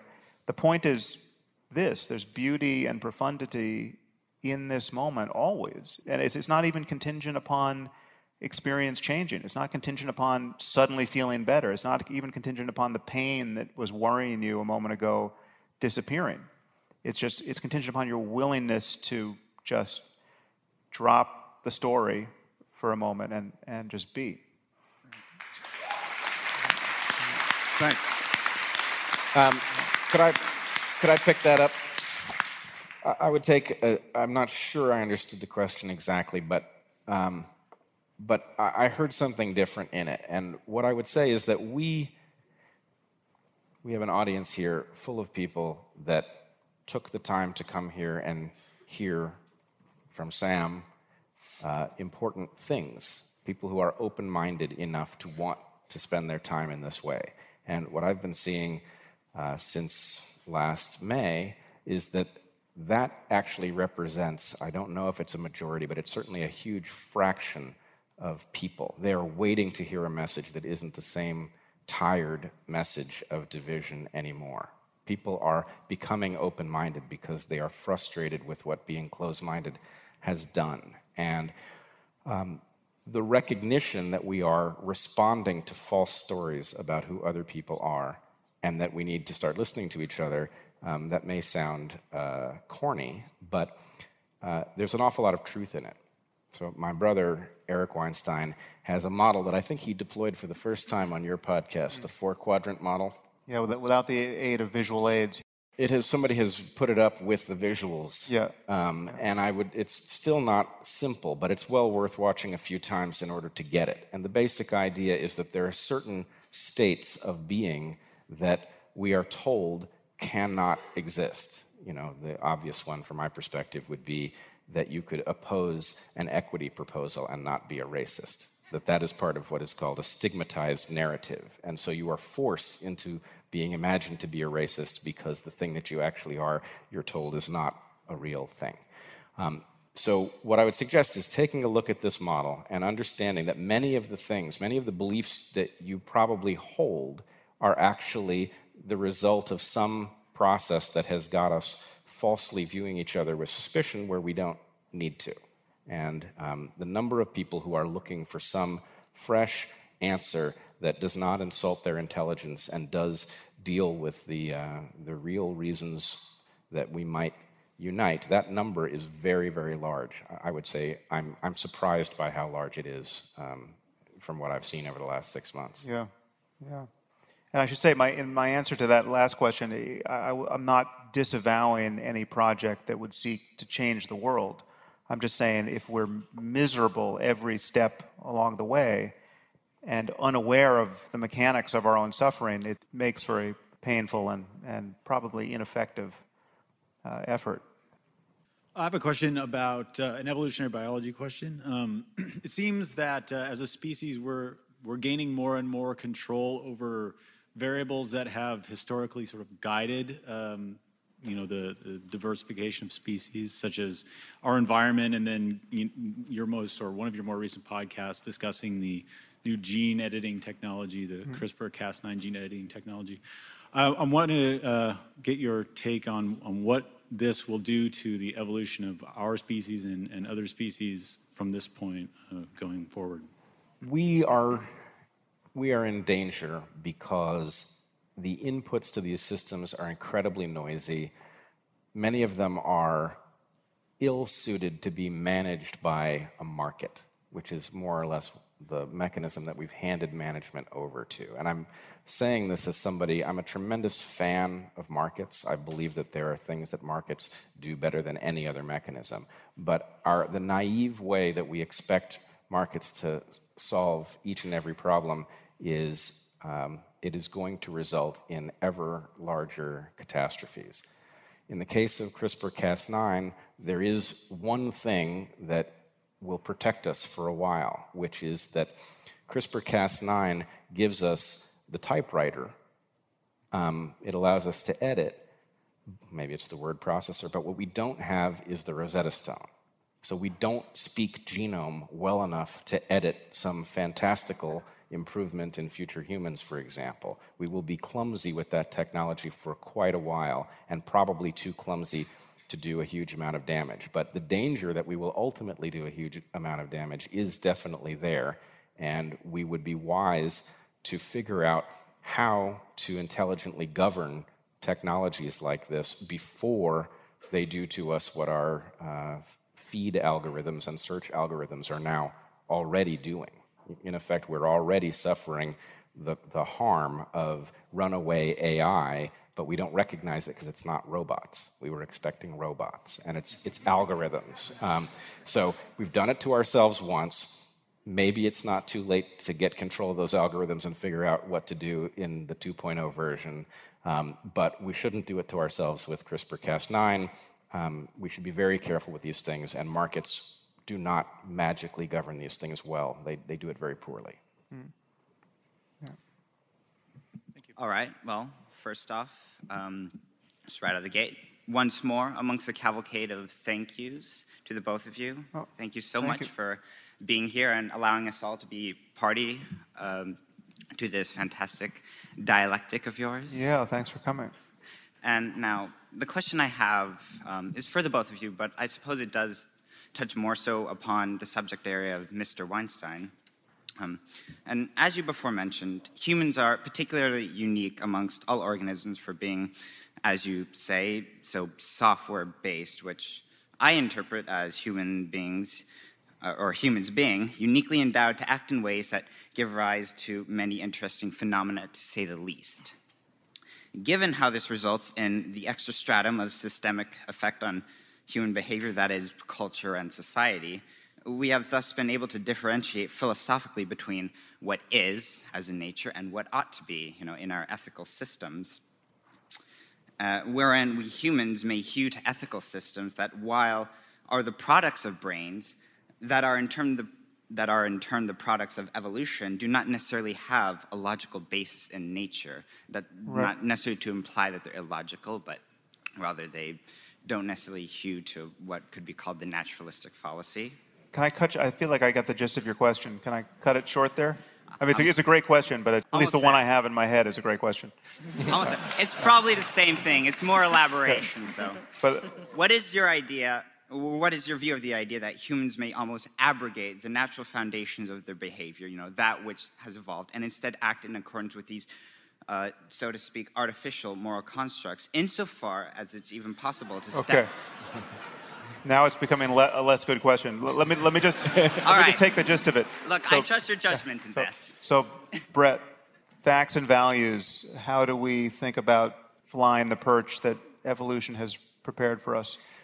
Well, the first thing to do is to get over the idea that you want to fulfill evolution's wish for you. It's not a good wish, and in fact, it's an absurd wish, because I am not exaggerating to say that every single creature that has ever evolved has the identical self-same purpose, which means it can't be a very good one, right? If you have the same purpose as a liver fluke and malaria and a fig tree, then it's a pretty generic, uninteresting purpose at best. So the first thing to do is recognize that we are in a very odd spot evolutionarily. Evolution has awarded us the capacity to evaluate our purpose and reject it, which we should do right away. Having rejected it, we can substitute other things, and that leads right to the question of, well, what values actually do unite us? And I will say, I have been working on questions of what we're supposed to do, what humanity is supposed to do now, at whether this is the tail end of history or whatever it is.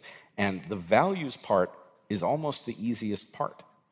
Good people will agree on basic values. They will disagree about what policies ought to be used to enact them. But good people basically want to see a fair, safe, sustainable, anti-fragile world that liberates them to do things that have real meaning and value in them. This is not controversial. I haven't seen the room yet that's divided over it. And then we can talk about how to... modulo some of the people who are sufficiently enamored of their metaphorical truths so as to want to perform clitorectomies and all the rest.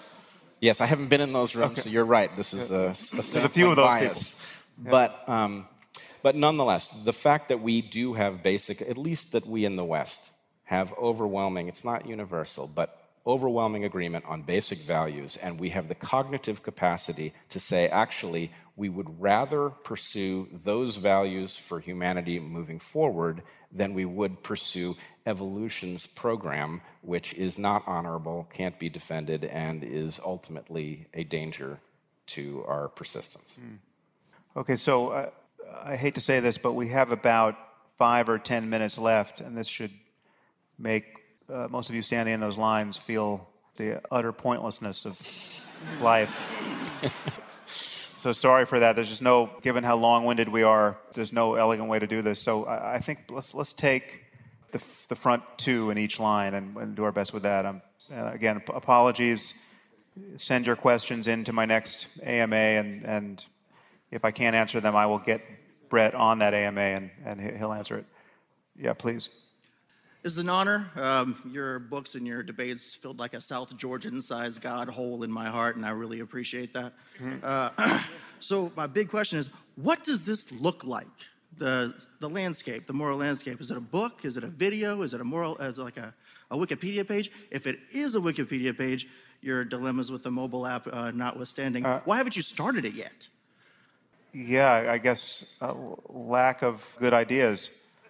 I mean, honestly, it's just, it awaits a completed science of the human mind. I mean, or mind in general. And this AI becomes an interesting side conversation on this topic, because insofar as we're talking about the prospect of building conscious minds that can thrive or suffer, we have to, and that's obviously ethically an important thing to do or not do, depending on what's happening there. We're essentially mining the possibilities of experience in this universe, and we don't know very much about the variables that govern, what kinds of conscious experiences intelligent systems have, and we're just dimly aware of what makes us happy on a day-to-day basis, and so it's a check I don't yet have to cash because the facts aren't in. But we know, I mean, as Brett just said, in terms of the broad strokes, we know the values that reliably make us miserable, and we know the values that reliably produce happy, collaborative lives among billions of strangers. And an open conversation without an appeal to force is, I think, the master value at this moment. So free speech and a tolerance of diversity in the idea space, and a willingness to just keep the conversation going long enough so that people of goodwill and who are neurologically intact can converge, right? There will be crazy people, there will be psychopaths, there will be people who aren't adequate to the conversation, but for the most part, that's like a rounding error, I think, on the species. So I think it really, conversation, in the near term, we're talking about conversation about what makes life worth living. So thanks again for coming out. My name is Vinny P. Just real quick, so folks know what to buy after the show. Favorite drink? Favorite drink? Favorite drink, yeah. Judging from the last month or so, an old-fashioned. Old-fashioned, all right. There you go, crowd. There you go. And you, Brett. And you? Margarita. All right. There you go, folks. Thanks again. Oh, once again, thank you for coming to Seattle. My question for you, Sam. You've encouraged the scientific community to investigate moral norms for behavior, but it seems to be in conflict with your beliefs about free will. If there's no free will and decision-making is an illusion and we lack moral agency, it sounds like you're saying we ought to behave a certain way, but we're not in control of our behavior. And I was wondering how you consolidate this. And for Brett, metaphorical truth, I was wondering if you could speak to why religious beliefs and practices get a pass as being adaptive in hindsight, but instead of just not simply wiping out their adherents over time. Wait, I don't get the question yet. Oh, so it sounded like, from my understanding of your metaphorical truth, that holding a truth has beneficial value, and you described how religious beliefs and practices were adaptive over time for certain time periods and areas. I'm wondering why they get that valuing of being adaptive in hindsight rather than just not having wiped out. Like, for example, disease, understanding of disease, and religions had that very wrong compared to germ theory. And how can you ascribe some kind of adaptive value to that? Thank you.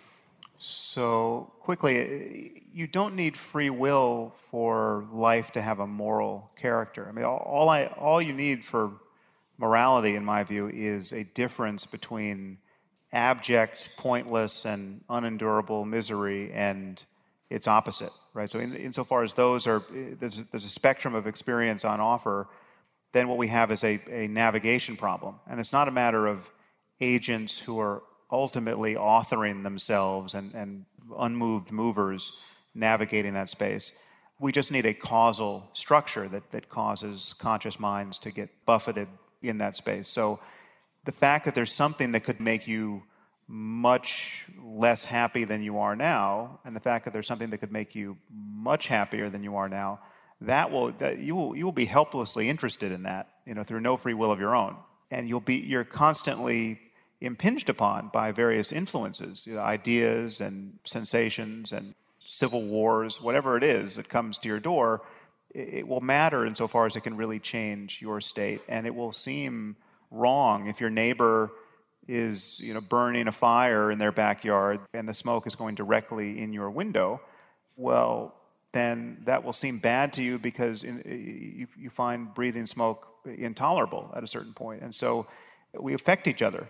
And again, there's no free will necessary to develop a real concern to create modes of behavior and norms and ideas and systems that allow us to be much, much happier than not. That's the sphere of value without there being any ultimate responsibility for being who you are. At some point, I'd like to talk free will. That'll be the next podcast. Yes, or over drinks or something. But I do wonder if I'm not convinced of this yet, but I wonder if evolution is not the Waterloo for your point about free will, both the deterministic version and the non-deterministic version. So anyway, maybe we should hash that out at some point. Your question points to a couple things. One, we think that evolution prepares creatures to fit their environments better. That's not actually what it does. It prepares creatures to fit the environments of their ancestors better. And it looks like it prepares them for the environments that they're in because those environments tend very much to look like the environments of their ancestors, which is why the whole thing works.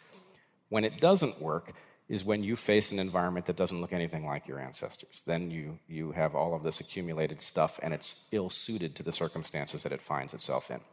The example you pick is the perfect one, really, germ theory of disease.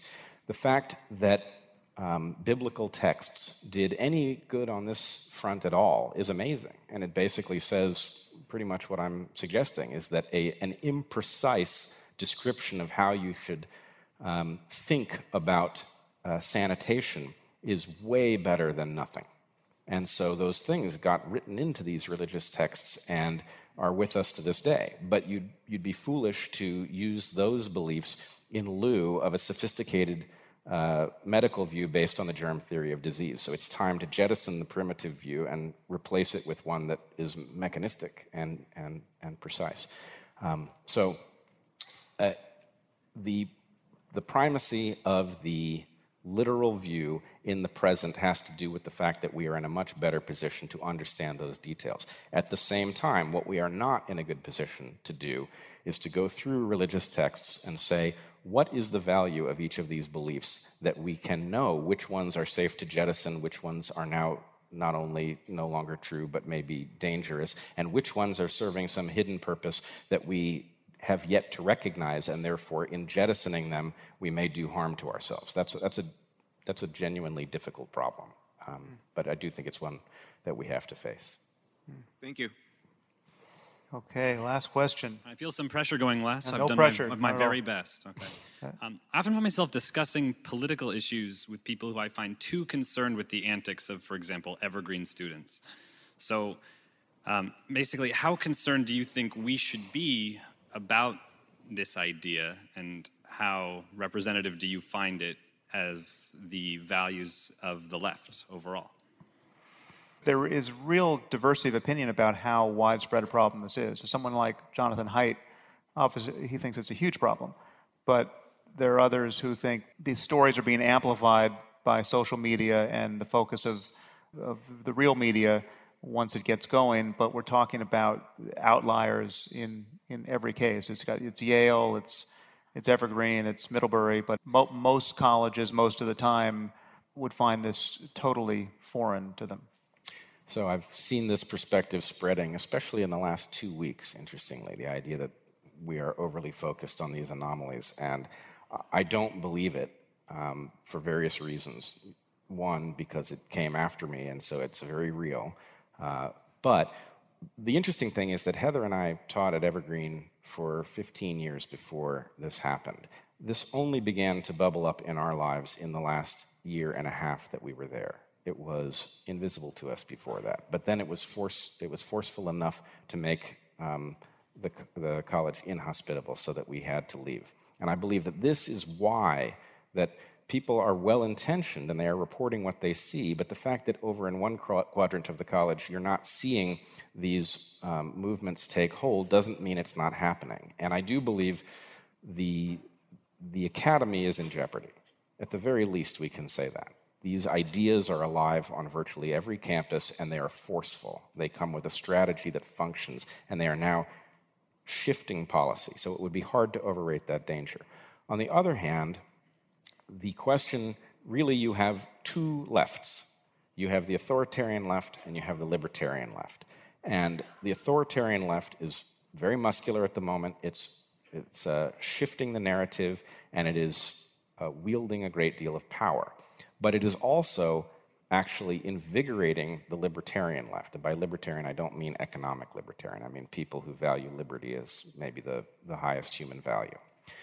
So that libertarian left is suddenly being ejected from the academy, from the narrative, and it is being stigmatized. In my case, like everybody else who's had this happen, I've been painted as sympathetic with the alt-right or a darling of the alt-right, and this is just like preposterous given my own progressive view of the world. But everybody has this. It's perfectly standard. So what I'm getting at is that the left has been anemic for almost my entire life. I'm almost 50. And the left has been almost absent from the stage. Suddenly, I'm seeing life over on the libertarian left, where people have been ejected from the mainstream and are beginning to think about what to do next. How do we revive progressive ideals in a manner that's up to date and makes sense and isn't authoritarian? So I'm actually a bit hopeful about this, that a left I haven't seen in a very long time is beginning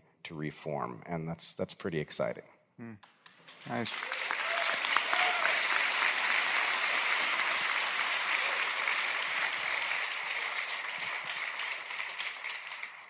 Well, it's again, it's really an honor to be here. It's just one of the things that brings me real joy at an event like this. This doesn't always happen, but to bring out someone who I know not everyone in the room, I mean, none of you were expecting, and perhaps many of you didn't know who Brett was 2 hours ago, but to bring out somebody who's just so good at what he does, it's fantastic. So, thank you, Brett. Thanks so much, Sam. This has been wonderful.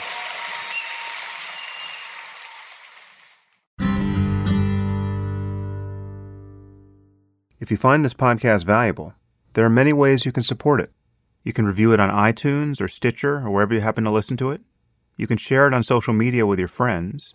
You can blog about it or discuss it on your own podcast. Or you can support it directly. And you can do this by subscribing through my website at samharris.org. And there you'll find subscriber-only content, which includes my Ask Me Anything episodes. You also get access to advance tickets to my live events, as well as streaming video of some of these events. And you also get to hear the bonus questions from many of these interviews. All of these things and more you'll find on my website at samharris.org. Thank you for your support of the show. It's listeners like you that make all of this possible.